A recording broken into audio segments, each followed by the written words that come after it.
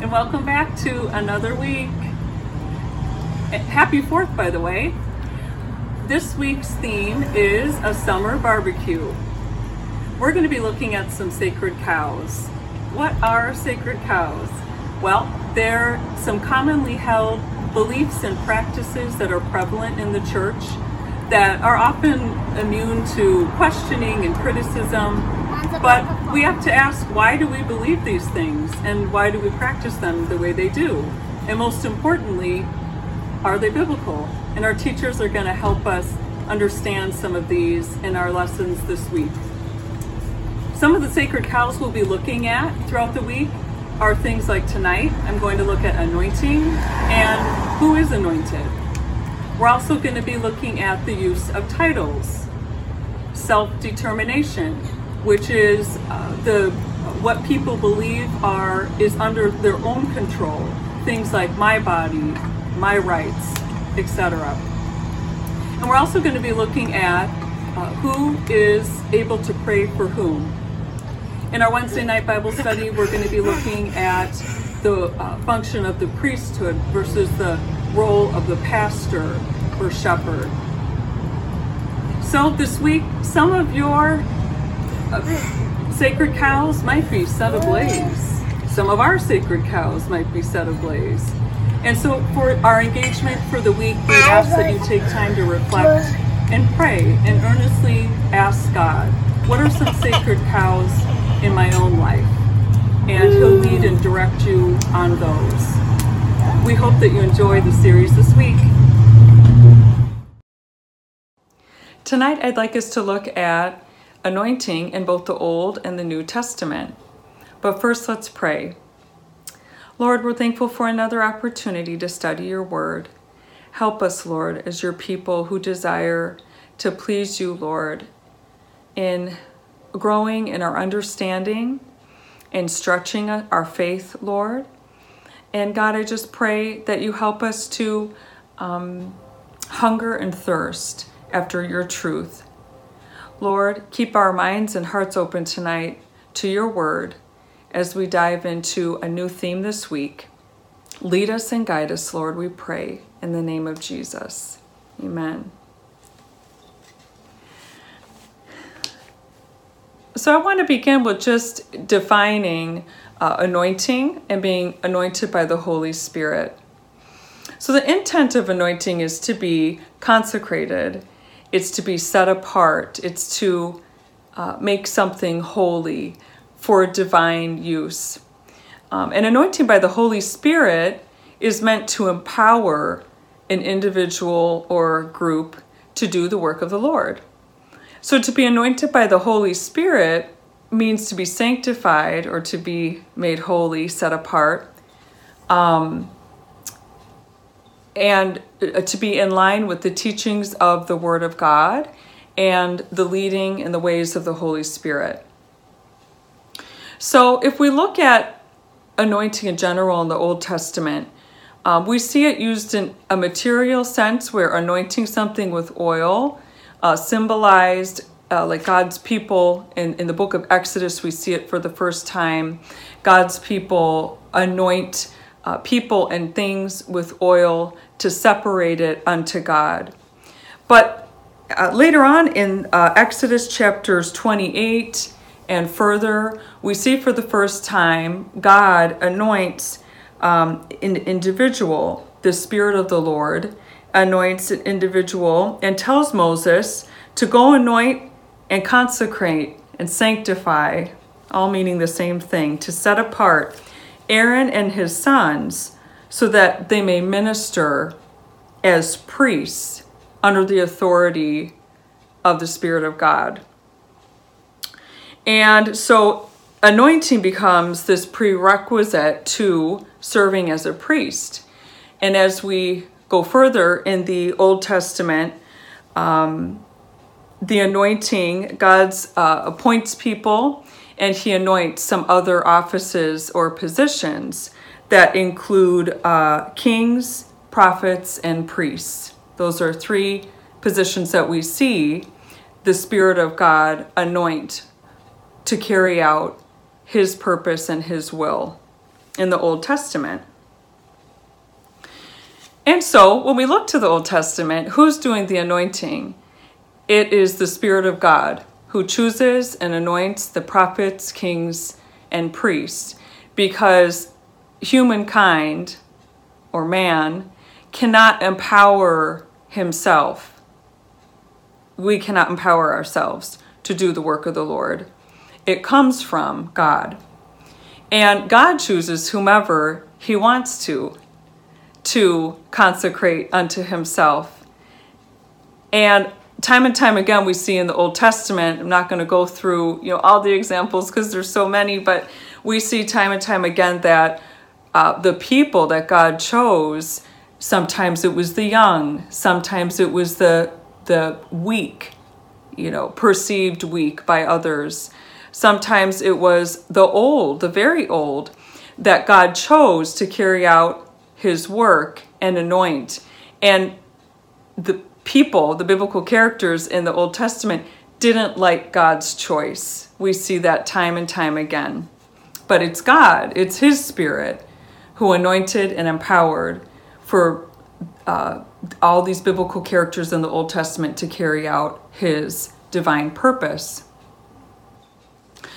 And the shift we see then going into the New Testament is that, well, first of all, in the Old Testament, in the Psalms especially, but in many of the other books, in the like Isaiah, we see that God's people are waiting for the Messiah.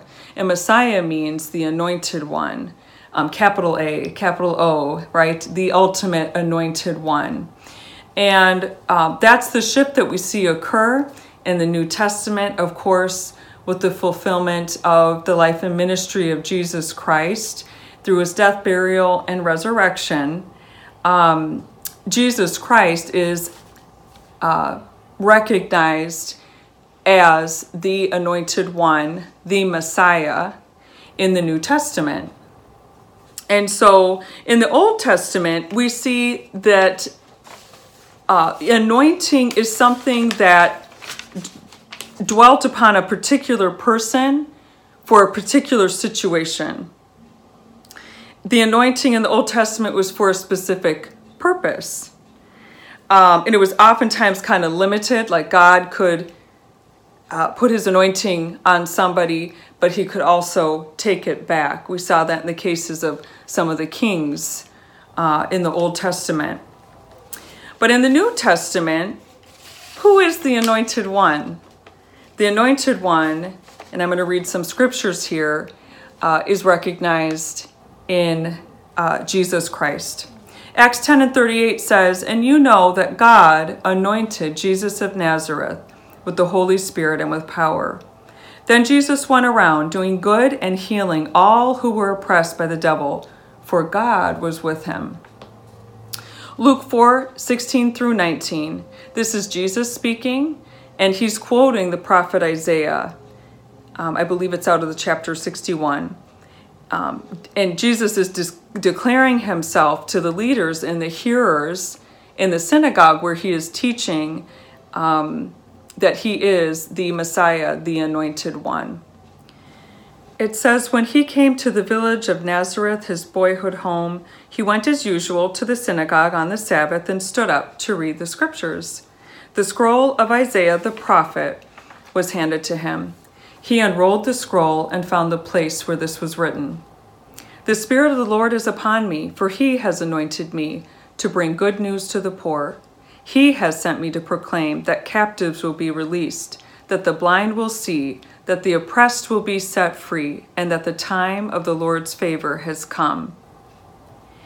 So Jesus is the ultimate anointed one, the chosen one. He's the ultimate king, the ultimate priest, and the ultimate prophet.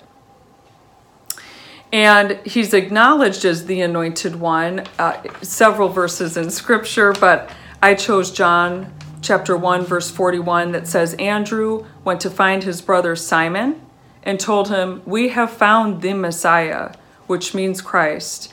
And in the Greek, it means the anointed one." And so another shift that we see in the New Testament with anointing, because Jesus is the anointed one, is that as Spirit-filled believers, now all Christians are anointed. Now all Christians, through the Holy Spirit, as Spirit-filled believers, are chosen for His specific purpose in furthering God's kingdom. 1 John 2:20 says, "But you are not like that, for the Holy One has given you His Spirit, and all of you know the truth." Perhaps tonight my favorite passage of Scripture in regards to anointing in the New Testament is out of 2 Corinthians chapters 1, verse 21 through 22. It says, "It is God who enables us, along with you, the church, to stand firm for Christ. He has commissioned," in other translations it says, "He has anointed us, and He has identified us as His own by placing the Holy Spirit in our hearts as the first installment that guarantees everything He has promised us." And so our Bible study this week is going to look at the priest and the pastor shepherd.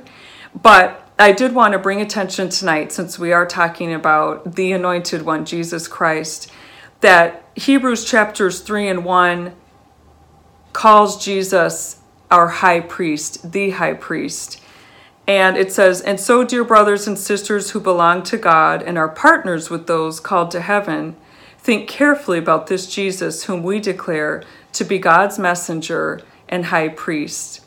And it is His Spirit, the Comforter, that was sent in return to abide in us as His people. By His Spirit dwelling within us, we are then His royal priesthood." 1 Peter 2 and 9 says, "But you are not like that, for you are a chosen people. You are royal priests, a holy nation, God's very own possession. And as a result, you can show others the goodness of God, for He called you out of darkness and into His wonderful light."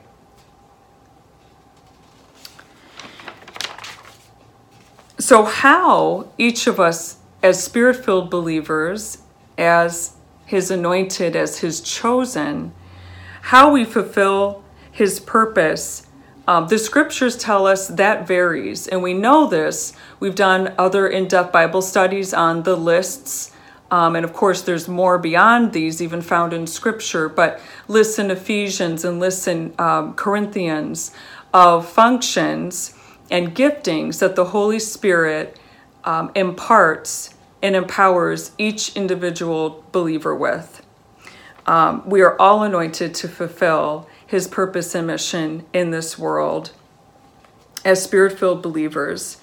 And Paul teaches throughout his epistles, I know specifically in Philippians chapter 2, when Paul talks about having the mind of Christ as the church, Paul emphasizes often that as believers, we not esteem what God has empowered and called us to do as higher than our brother or sister in Christ.